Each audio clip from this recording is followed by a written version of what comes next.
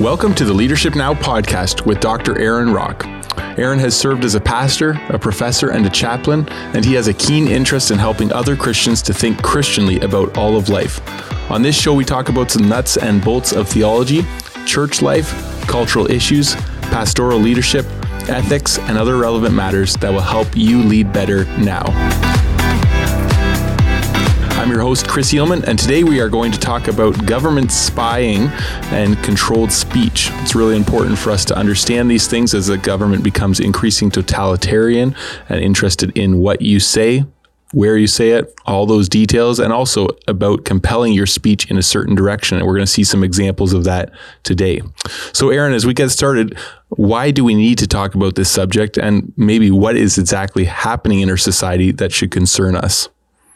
Yeah, so my thesis is that the state is evidently and very increasingly spying on its citizens and frankly levying some threats toward us to try to control what we can and cannot say, and developing unjust laws to promote and sort of guard their own narrative. Maybe a better way of putting it is their own ideologies. So I think we would all agree that there is a limit to freedom of expression. There is a limit to freedom of speech when it comes to calling for the death of another person or these sorts of egregious uses of language. But that's not what we're talking about. In the last couple of years, primarily as a result of the Trudeau government's campaign against God and campaign against true liberty and campaign against the historic, moral, biblical underpinnings of Western civilization, there's a real interest from this current administration in our country.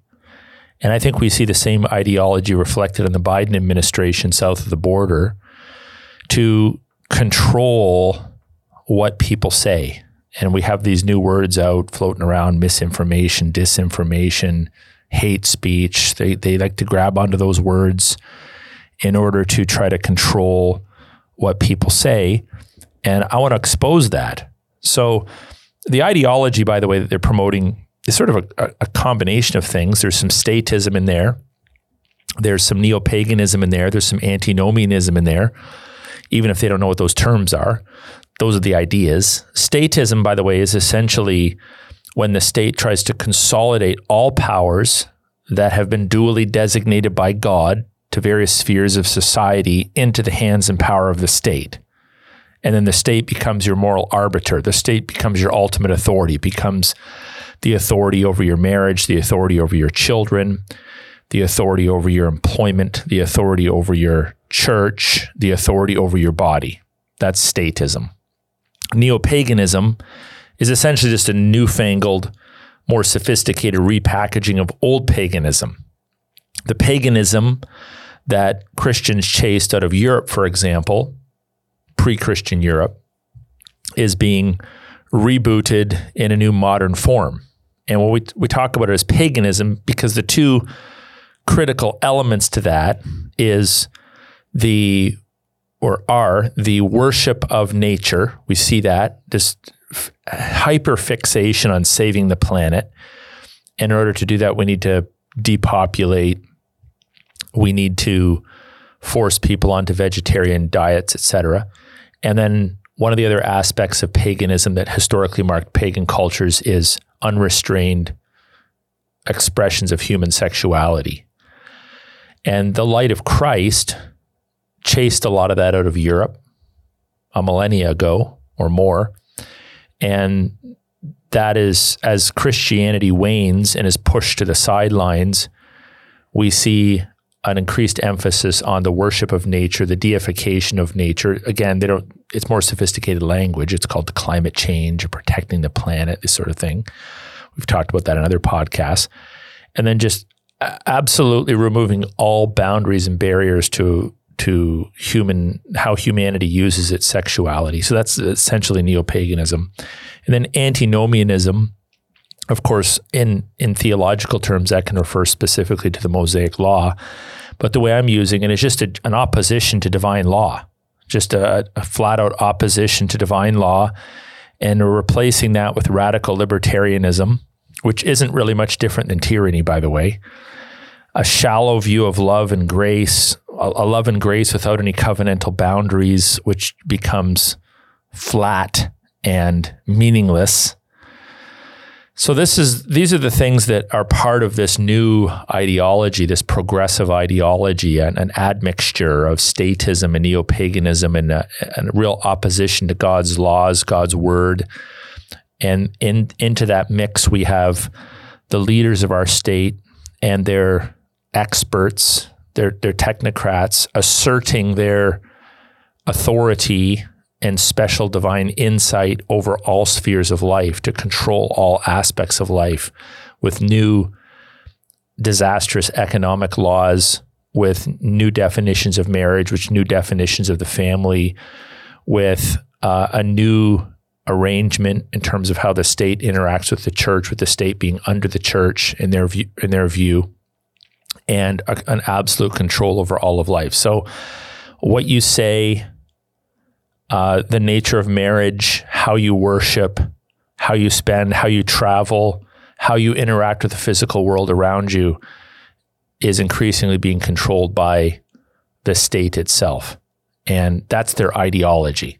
So when we speak out against that, the state sees it as being within their best interest to create laws to mute you, and if you cannot be muted, then to penalize you. So that's essentially what we want to talk about in today's podcast. Okay, so I think that hits a nerve with many people. They've seen some evidences of that in the last couple of years, especially, if not before then. And many of us have we sometimes use the term woken up to it. But what would be some examples, maybe specifically examples of the spying and controlled speech that we have seen recently? Sure. I want to give several exhibits. Now, I'm a Canadian, so I follow what's going on in Canada. The same kind of things are happening in different packaging in other Western nations. So if you're listening from another country, you don't need to tune out. But I want to bring you up to speed on some things that are happening in Canada, and then one that's a little more beyond our borders. So Exhibit A would be this ludicrous, you almost think it's satire, this new job posting that the Public Health Agency of Canada has recently put out. So the Public Health Agency of Canada sort of oversees, obviously, public health, which is sort of part of their title. And what they're doing now, believe it or not, is they're hiring social media spies to analyze social media posts about vaccines. So literally, the Canadian government is spending money. They've put out a call for applicants whereby you can apply for a job to monitor, to analyze, to be a data analyst, all the comments people are making about vaccines. Now, this show isn't about vaccines. Okay, you could take the word vaccine out and put in there your comments about your church, your comments about your family, whatever your opinions, your comments about politics. But it should concern us. Now, I just want to, if you want to check this out online, you can type in the terms vaccination confidence in Canada, online conversation and audience analysis. And what they're wanting to do is they want to come up with this new job. And here's how it's being described. In preparation for increased vaccination education, promotion, and outreach, the Public Health Agency of Canada, PHAC, is requiring the service of a consultant to analyze the vaccine-related conversations on social media and PHAC's social media initiative and campaign performance. So, goes on to say, the consultant will analyze vaccine-related conversations and their participants. So think about that for a moment. They want to hire someone to go on social media, analyze what people are saying about the vaccines, and analyze the people that are actually involved in the conversation. Goes on to say on Twitter, social media channels, Reddit, blogs, forums, and news, spanning up to 3 years of historical data. Think about that. It goes on to say the consultant will analyze PHAC's social media initiative and campaign performance, including content engagements and the campaign's influence on vaccine-related conversations. So let's just suppose for a moment that you're listening to this podcast and you are a bona fide anti-vaxxer.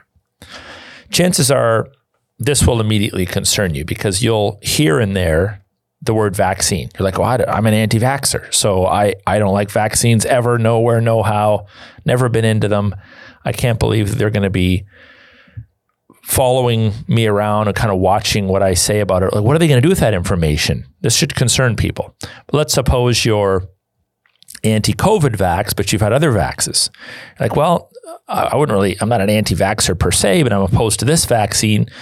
And so the fact that they're going to be following what I happen to say about vaccines gives me a bit of a second pause, a bit of a pause to question whether I even want to talk about this issue, because what are they going to do with that information? Could it affect future job opportunities? Could it affect access to public health services, et cetera? But then there's a group that would be pro-vaccine. And I think a lot of Canadians are, even ones that have taken the mRNA vaccines. And they might say, well, you know what, this doesn't relate to me. But folks, this should be of concern to every person listening to this podcast. Pro-vaxxers, quasi-pro-vaxxers, anti-vaxxers, because it's not fundamentally about the vaccine. That's not primarily what it's about. The vaccine is a convenient tool for the government to practice its control over the population because we live in a Darwinian culture and people primarily conceive of themselves as biotic beings. Therefore, the ultimate goal is to care for your physical biotic health. We also live in a society that's largely favorable towards socialized medicine. So they can use all the language of, do it for the common good, don't burden the health system. It's the perfect tool to manipulate and coerce, but it's not really the fundamental issue. The fundamental issue is not about whether you're a pro-vaxxer, a quasi-anti-vaxxer, or a true anti-vaxxer. The major concern is, do we want to live in a culture where your taxpayers are forcibly sent to the government then hires people to monitor your opinions on these issues online? So that's a major red flag, and it should concern us. Now, by the way, if you go check out the site, you'll notice there is a section on there for companies to submit comments. I checked it out today. There's 4 of them. They're all hilarious. They're all like spoof. They're getting a lot of pushback. I would encourage other people to go on there and give them equal pushback. There's some hilarious comments on there. So Exhibit B, now moving into a different category. So this isn't about vaccines. This is about censorship. So many of you have probably heard of a man by the name of Dr. Jordan Peterson. Now, Dr. Jordan Peterson has many, many good things to say. And there's some things that he says that I completely disagree with. I think his view of Scripture is erroneous. I think the way he sometimes speaks of the Scripture positively, but almost gives the impression that it's mythological is of grave concern. So I'm not here to toot Jordan Peterson's horn and fly his flag and say, he's our Messiah, but he has done a lot of good things. And we certainly would hope and pray for the day when he would come to full faith in Jesus Christ. But it should concern us how he's currently being treated. This man is a veteran. He's a tenured professor. He's not some guy that just stumbled out of university. He's been doing this for decades. And we just heard this week that the Ontario College of Psychologists want to re-educate him and retrain him. Why? Did he mess up his counseling practice? No, he hasn't been doing that for years. He has millions of followers. He had to step out of private practice, so he hasn't even been practicing in that capacity for a long time.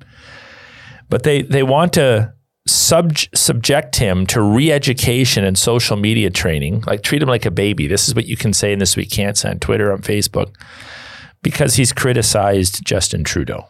because he's spoken out against the transgender ideology. Now just think about that.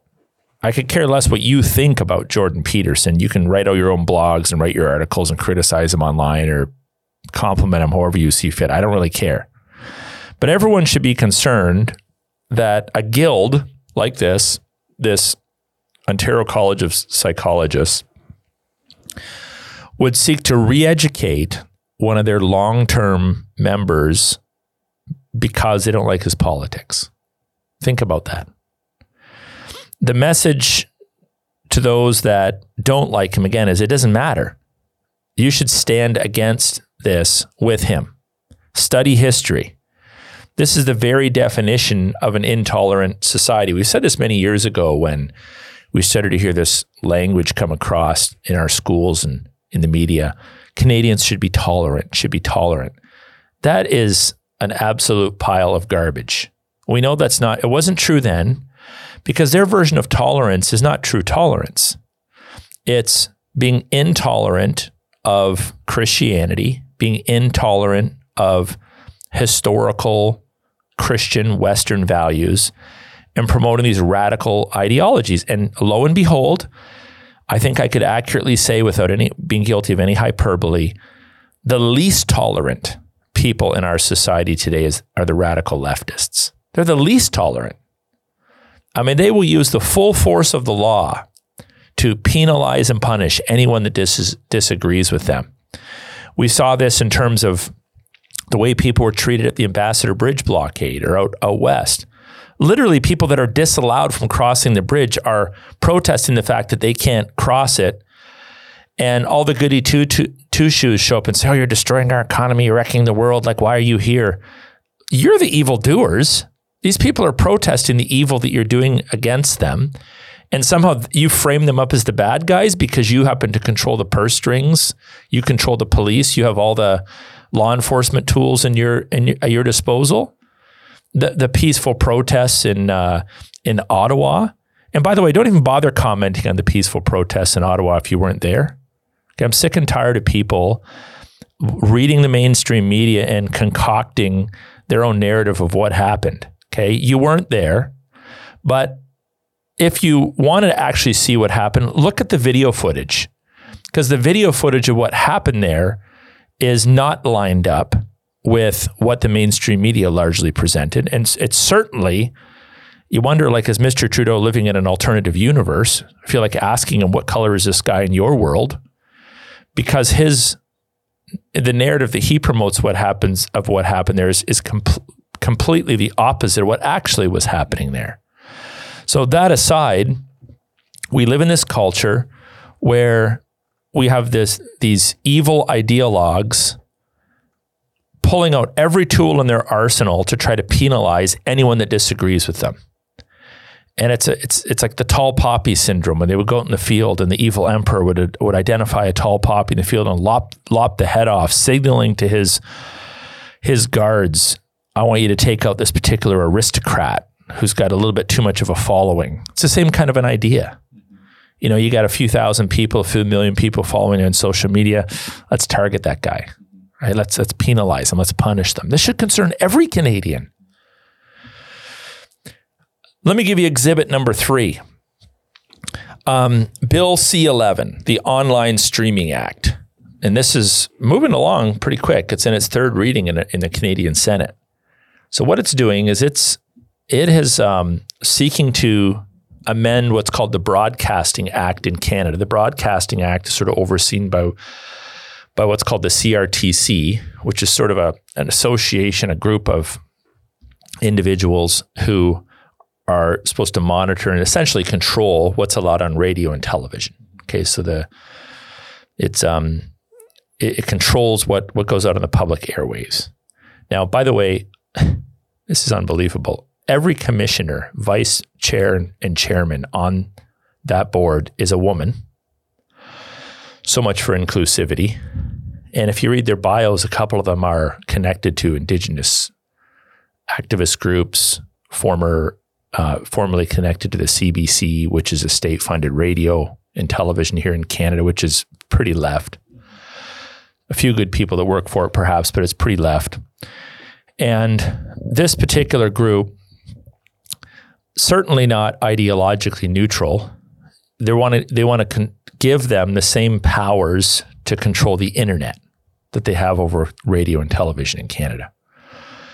And of course, as expected, they clutter up this bill, Bill C-11, with lots of woke language, the woke agenda.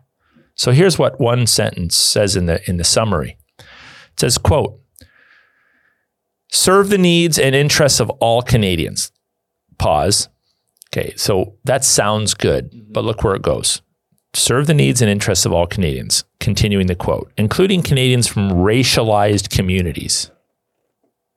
Pause. That doesn't exist. Continue the quote. And Canadians of diverse ethno-cultural backgrounds. Pause the quote. Except for white people, because it's in vogue to speak ill of white people. But everyone else, no, it's not allowed.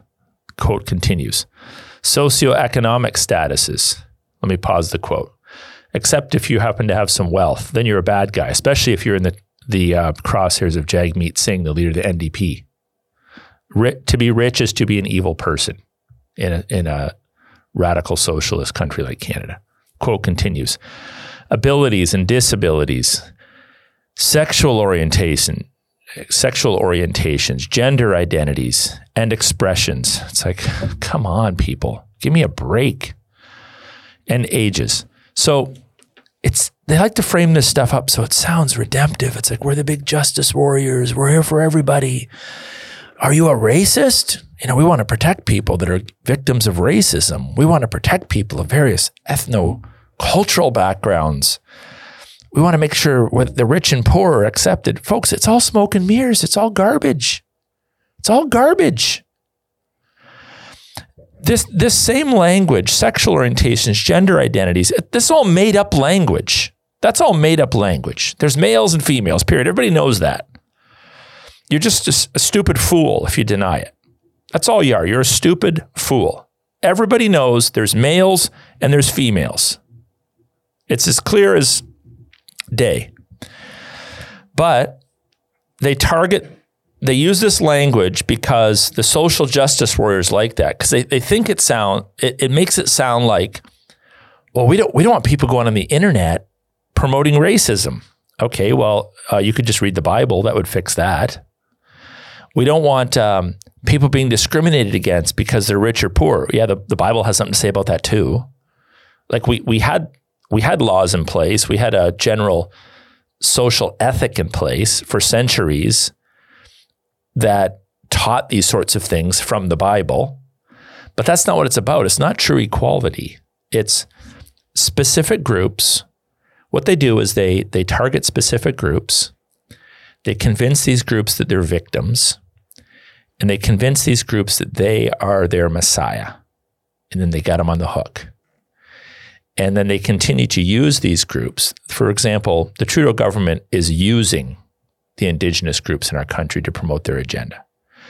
He wants them to think that he's their hero, he's their savior, that they are victims.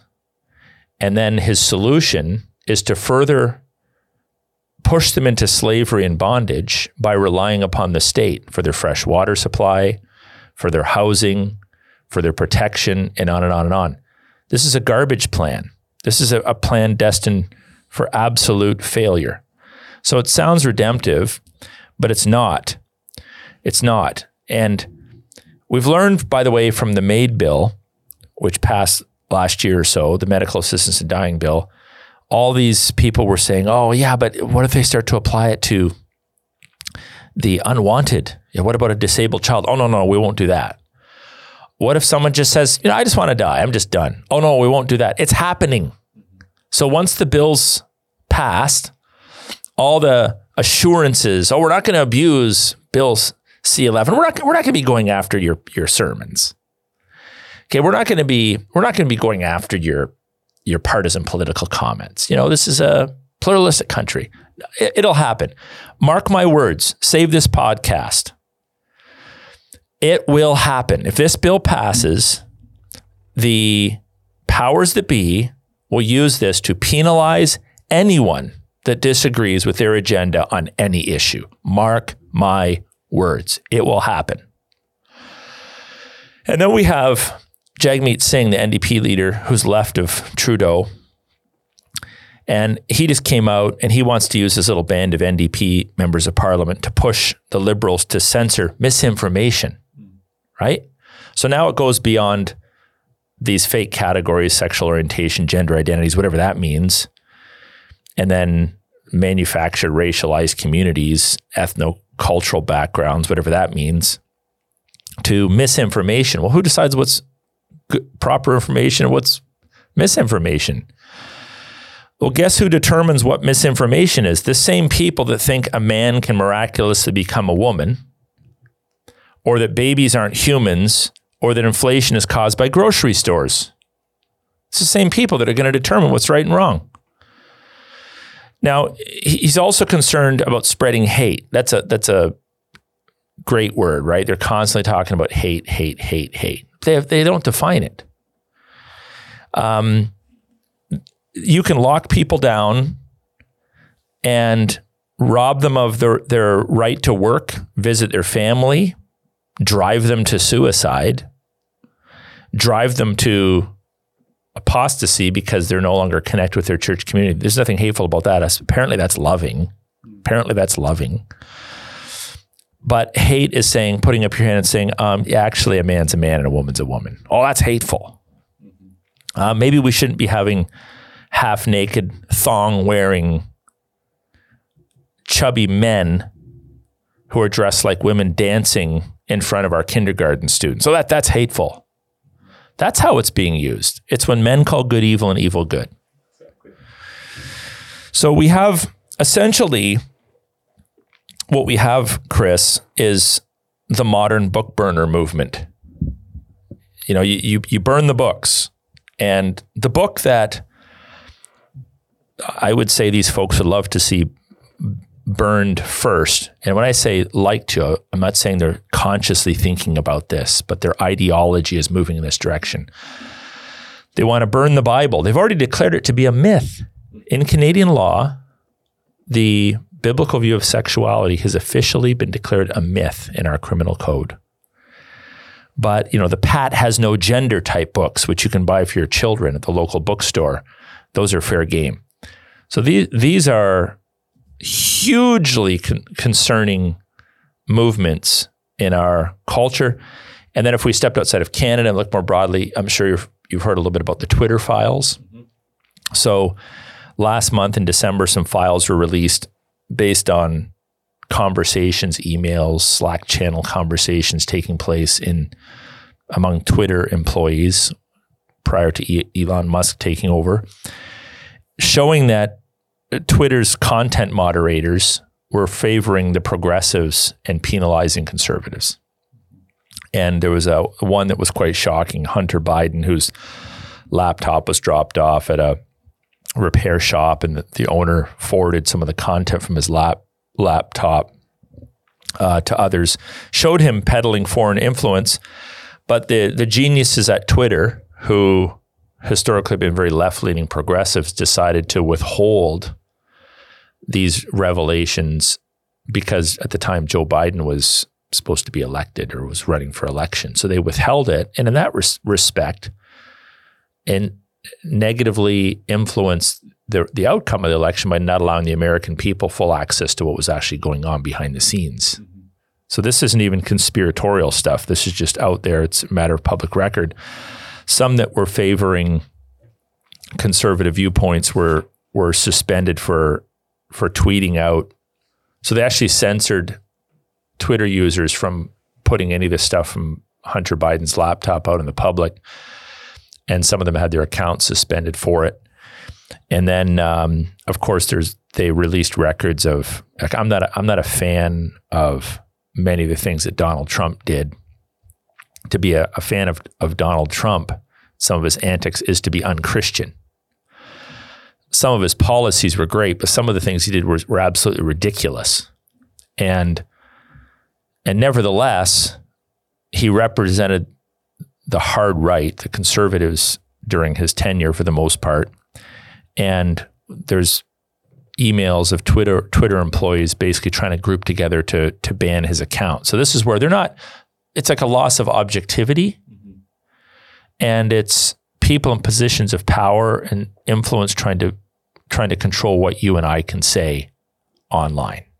Now, as you talk about that, there's obviously an element to spying or controlled speech that some might call good, even thinking, maybe a parent thinks about compelling their children to say certain things, or spying on their conversations to monitor them for their own good. So some could say, okay, yeah, there's some ways it's being used for bad, but like overall it's being used for good. Like maybe they're using this spying to also take down child sex predators or something like that. Sure. What would be your response to that? Obviously, there's first of all, let me just make several comments. So first of all, let me just use the example of the Jordan Peterson scenario. Clearly, that's a pretty unambiguous example of certain ideologues not liking what he's saying and then using the powers that they've been entrusted with to try to penalize the man. Mm-hmm. Now, if you look at some of the responses people have on the socials to this story, you'll hear people say, good riddance, we want this guy off anyway. Like he's anti-trans, he's a hate-filled guy. They just borrow all that rhetoric and that language from people that have no moral basis to even use moral language against him. And they sort of applaud his troubles. Those folks clearly are not being objective. They don't understand history. When it happens to them, they're going to be crying a different tune. They should be defending him even if they disagree with him, because in a liberal democracy like we're living in, there's room for people to criticize the political parties that be, and there's room for them to criticize the laws that are being passed. That's the nature of our social institutions. This is why we have an official opposition. Mm-hmm. This is why we elect people to office. The very systems of government that we've decided, for all their failures and flaws, do invite this kind of diversity of thought and opinion on these issues. And it's amazing that those that would, on one hand, champion democracy, on the other hand, would want to see their opponents thwarted. I don't mind having some rowdy debates with people who have different ideologies than me. It serves to correct them. Sometimes it serves to shame them. And it sure serves to expose their foolishness. It's a good thing in that respect. You can't spend your entire life doing that, of course, but that's not what's happening in our country. It's one side is seeking to control everything, and those that represent the historic values of our country and nation aren't allowed to say anything. But one of the main points I would give in response to that, and I want to talk about free speech in a little bit, because I think sometimes Christians have a wrong view of what free speech is. But I would just reemphasize that we already know where this leads. And again, Bill C-4 is proof. Once the bill's passed, once the CRTC has power to control the internet, the prime minister, the administration that is, who are influenced by everything from the World Health Organization to various lobbyist groups, are going to use that hammer to silence their opponents. And that should concern every Canadian. Secondly, when you consider the history of espionage, what this really is, it's espionage. It's the state spying on its own citizens. Now, there's a couple different kinds of espionage. One would be when the one state sends spies to spy on another nation. And there's, just like when the spies were sent into the land of Canaan, into Jericho to spy out the land, that was a good way to use spies. Sometimes it's necessary to spy on other nations, but it's always a concern when government officials start to spy on their own people who are not guilty of breaking criminal laws. I would be fine with a police officer, the RCMP, with the FBI, with whoever, spying on a drug cartel in their own nation, or a group of people that are planning mass killings or terrorist acts or these sorts of things. But to spy on your people because they have a different opinion than you do on gays, on marriage, on the queer ideology, on censorship itself, is a pretty low-life move. It's a pretty low-life move. You know, when the Nazis were rising to power in Germany, a lot of people think that Nazism sort of just happened at the beginning of World War II, just sort of maybe a couple months before they just sprung onto the scene.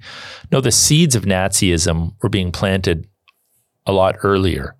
And we're not anticipating concentration camps with Jews being hoarded into concentration camps and that sort of thing in the future. I'm not drawing a direct apples to apples comparison.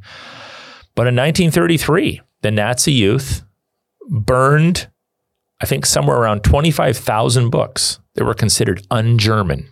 Well, who defines what's un-German is? The Nazi Party was defining what being un-German and what being German is. Now we have the liberals in our country defining what it means to be a Canadian. Oh, to be a Canadian is to be a radical progressive. To be a Canadian is to allow drag queens in your schools to dance half naked before your kids. To be a drag queen is to allow 6-year-olds and 7-year-olds and 8-year-olds and 11-year-olds to pick their gender in school and to use their own pronouns without telling their parents. This is what it means to be a Canadian. So to be opposed to that is to be un-Canadian. It's the same thing. It's history repeating itself less than 100 years later. Now, some of the books that the Nazis burned, I'm sure, were trash. They should have been tossed in the circular file or run through the paper shredder. But when the state decides and enforces these antichrist ideologies, then we are in trouble. We know where that went in World War II. So spying on your own people is completely unjustified in this regard, and it should concern us deeply. It should concern us deeply. Mm-hmm. And it needs to be something that we continue to speak out against. So in logic, there's an argument called the slippery slope argument, right? Where you say, and it's a logical fallacy to say, well, just because of this, all this is going to happen. But if you have a track record of things heading in a certain direction and it repeatedly shows itself to be true, it's actually a logical fallacy to say it won't happen, right? It would be opposite to say, it would be foolish to say, this is the next thing they're taking in to control speech, and they're not going to use it the same way they've used everything else. It would be entirely inconsistent for them not to, right? Yeah, well, the slippery slope argument has its own flaws. It's not, you can't categorically say that it's illogical to say if ABC happens in this situation and then that leads to D, that in another situation, ABC might happen, but you can't logically conclude there's going to be a D. There's something called a prophetic insight. I'm not saying that in a hyper-charismatic way. There's something called discernment. There's something called paying attention to the spiritual trends of a nation. There's something called history at our disposal. So when we are thinking through the issues of our day, it's not illogical to look at the past and allow the past to inform the present. It's not illogical to look out at what's happening in your country and see patterns and trends that one can look at and deduce from them, okay, what I'm seeing now is a concern because I saw where that particular trend ended up. I can discern, extrapolate that this particular issue is going to end up there as well. So that's what I'm interested in. And I think that if we look at, let me just back up the train a little bit and say this. If there was a Christian in Canada right now, a true bona fide Christian brother or sister in Christ that said to me, oh, we're not concerned about the trajectory of our nation, I would say, okay, you're either not a Christian or you're lying or you've been living in a cave. Mm-hmm. Like this, yeah. Things are getting really bad in our country. And in other Western nations, we tend to be one of the leaders of the pack in terms of this radical, godless ideology. But I'm very concerned about what I'm seeing south of the border as well with the current administration and a lot of the infighting and division. We have a ton load of division in our own country, but I'm seeing a lot of division in the United States as well. like the lines in the sand are drawn deeper than they ever have been between the left and the right. And even many on the right are really more left, just like we see in Canada. The major right-wing party in our country, the CPC, is left compared to historically where our country's gone. And it's certainly left compared to the Word of God, right? So it's kind of a matter of degree. So if you look at where our country's going, everyone would need to agree there's huge problems. And when you're looking at those, it doesn't seem to be getting better, it's getting worse. So if that's the way it's been going for several decades now, at least since the 1960s, why would I assume that there's smooth waters and sunny days around the corner? When we see bills like this coming out, we had C4, C11, the MAID bill.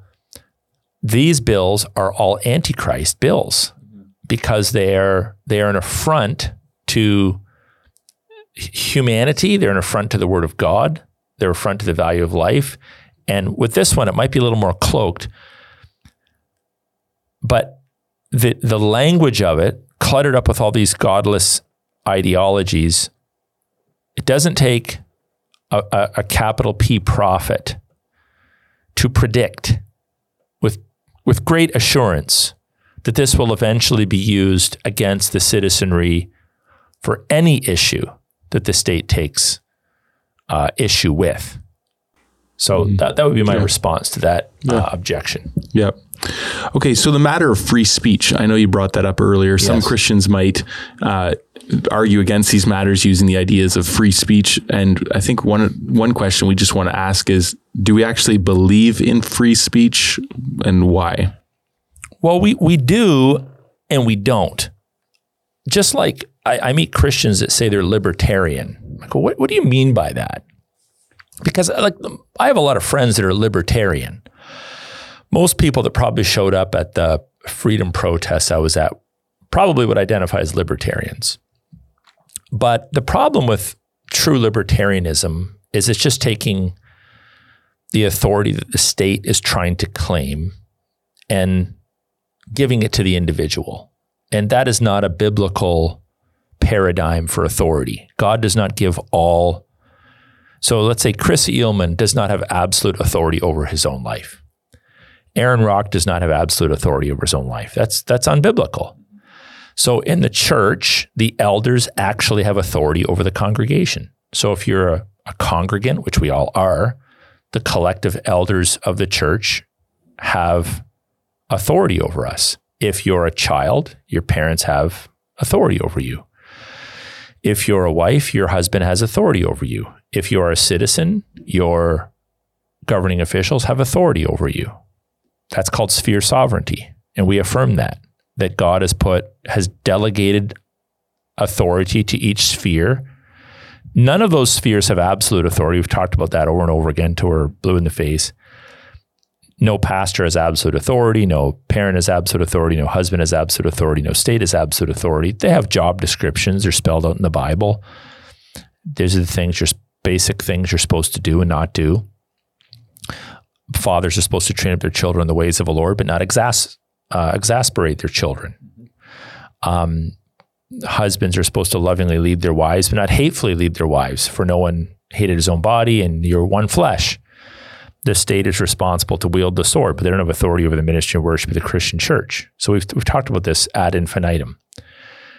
And so if a person in a congregation is spreading division, teaching heresy, committing immoral acts, the elders do have the right to confront and discipline that person. They can balk, yell, holler, scream. They're libertarians all they want. They have the authority to do that whether they like it or not. And so we believe in there's a certain authority that an individual has over their own body, but it's not absolute. And then in the same way, there's a certain freedom that we have to speak, but it's not absolute. So, in law, there's various, even international laws talk about freedom of expression, or countries that have freedom of speech laws. Freedom of expression laws is generally the way they're called. So there can be a legal entitlement to freely saying whatever you want to say. And in the Word of God, But in the Word of God, I should say, there are limits to what we can and cannot say. And we're going to be ultimately accountable to God for that. But other people in spheres of authority around us, human spheres of authority, can also enforce God's laws upon the child, the wife, the congregant, the citizen. So, for example, when it comes to preaching, we're told in the Word of God to preach the Word of God in season and out of season. Whether it's popular or unpopular, we preach it. So we preach the whole counsel of God's Word. And many people have heard me say, creatures don't apologize to other creatures for what the Creator has said. So we always have that freedom, that liberty, if you will, and I would say a commission to preach the whole counsel of God's Word. We're supposed to speak the truth in love, but God's law constrains our speech. The reason why we say it's not absolutely free is God's law forbids gossip, slander.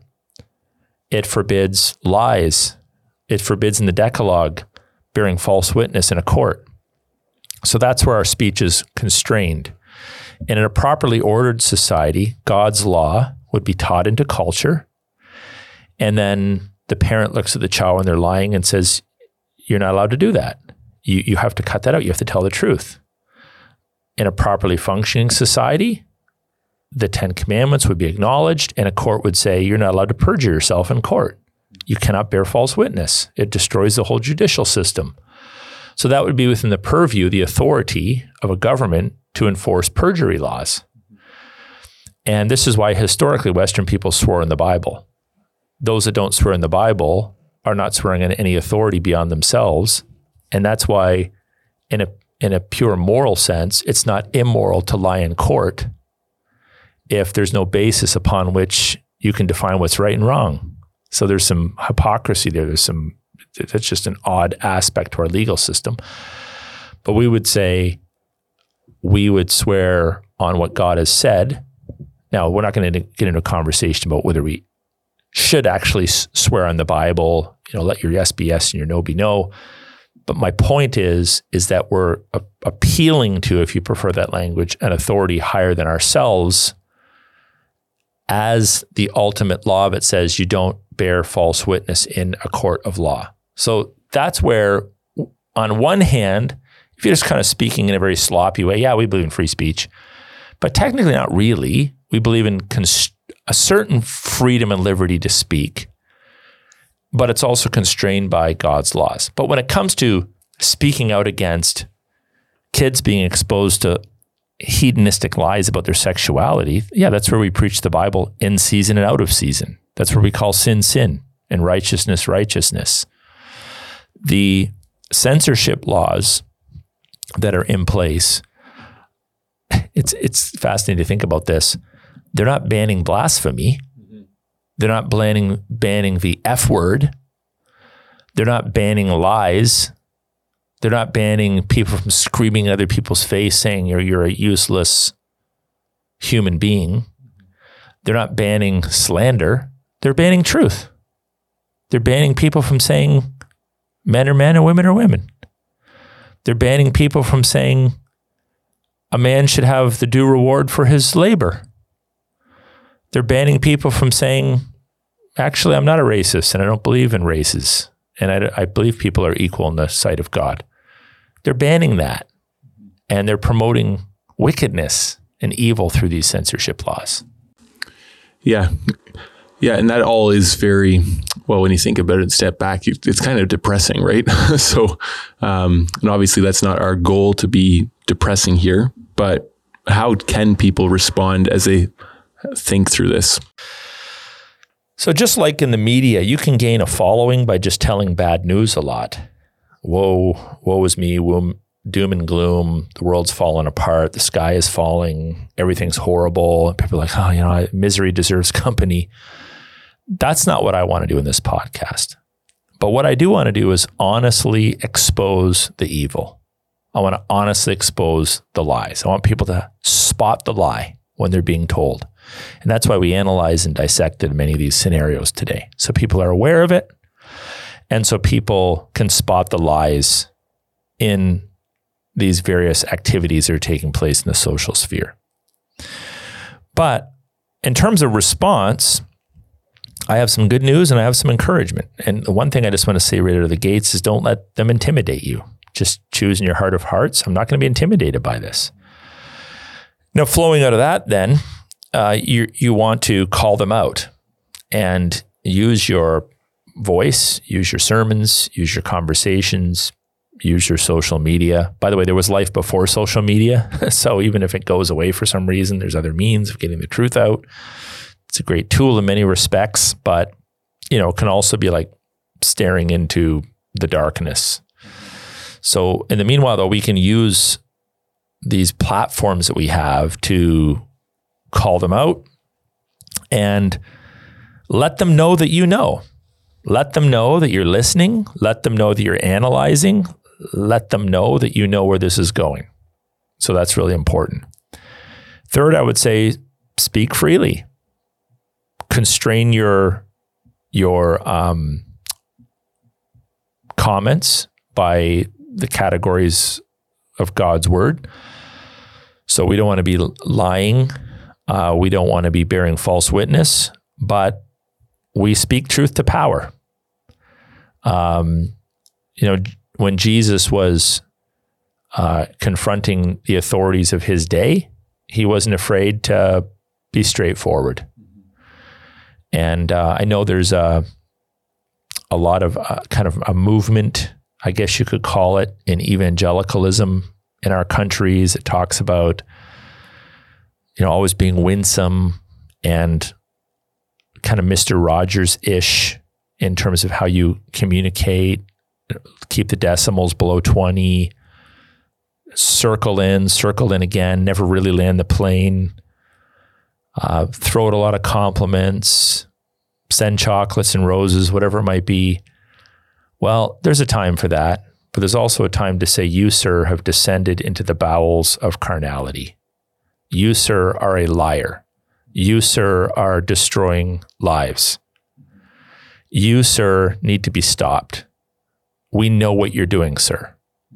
There's a place for that. And some might be too shy to say that. Others might be quite comfortable saying it, but it needs to be said. It needs to be said. So, by the way, one manifestation of this on January the 15th, many pastors in our country, in the US, in Europe, and around the world are going to band together and they're going to preach in their churches sermons on biblical sexuality Sunday. In a large part, that's a response to this whole fake conversion therapy bill, this trumped up conversion therapy bill that was passed by the federal government in Canada there a year or so ago, calling the Word of God a myth, which we take great offense to. By the way, that's a religious statement. That's a religious bill because it's declaring the Word of God to be a myth. It's not ultimately about protecting people from mistreatment. It's about declaring God's Word to be a myth and declaring this radical new neo-pagan view of human sexuality and sexual sin to be acceptable. And many of us are going to preach from the Word of God what God has to say about human sexuality in order to inform our people and encourage our people, and not just as a way of reacting to what's going on in our culture, but to positively present to our people a biblical vision for sexuality, which properly understood is a very beautiful thing. So you're welcome to join us in that regard. And then I would say be intolerant of evil. Our enemies are intolerant of good. Be intolerant of evil and denounce it. And then finally, Chris, I would say numbers matter. If we could rouse the sleeping church in the Western world to actually do its job, to declare the lordship of Christ over the nations, which is a pretty politically charged statement, by the way, that he is King of Kings and Lord of Lords.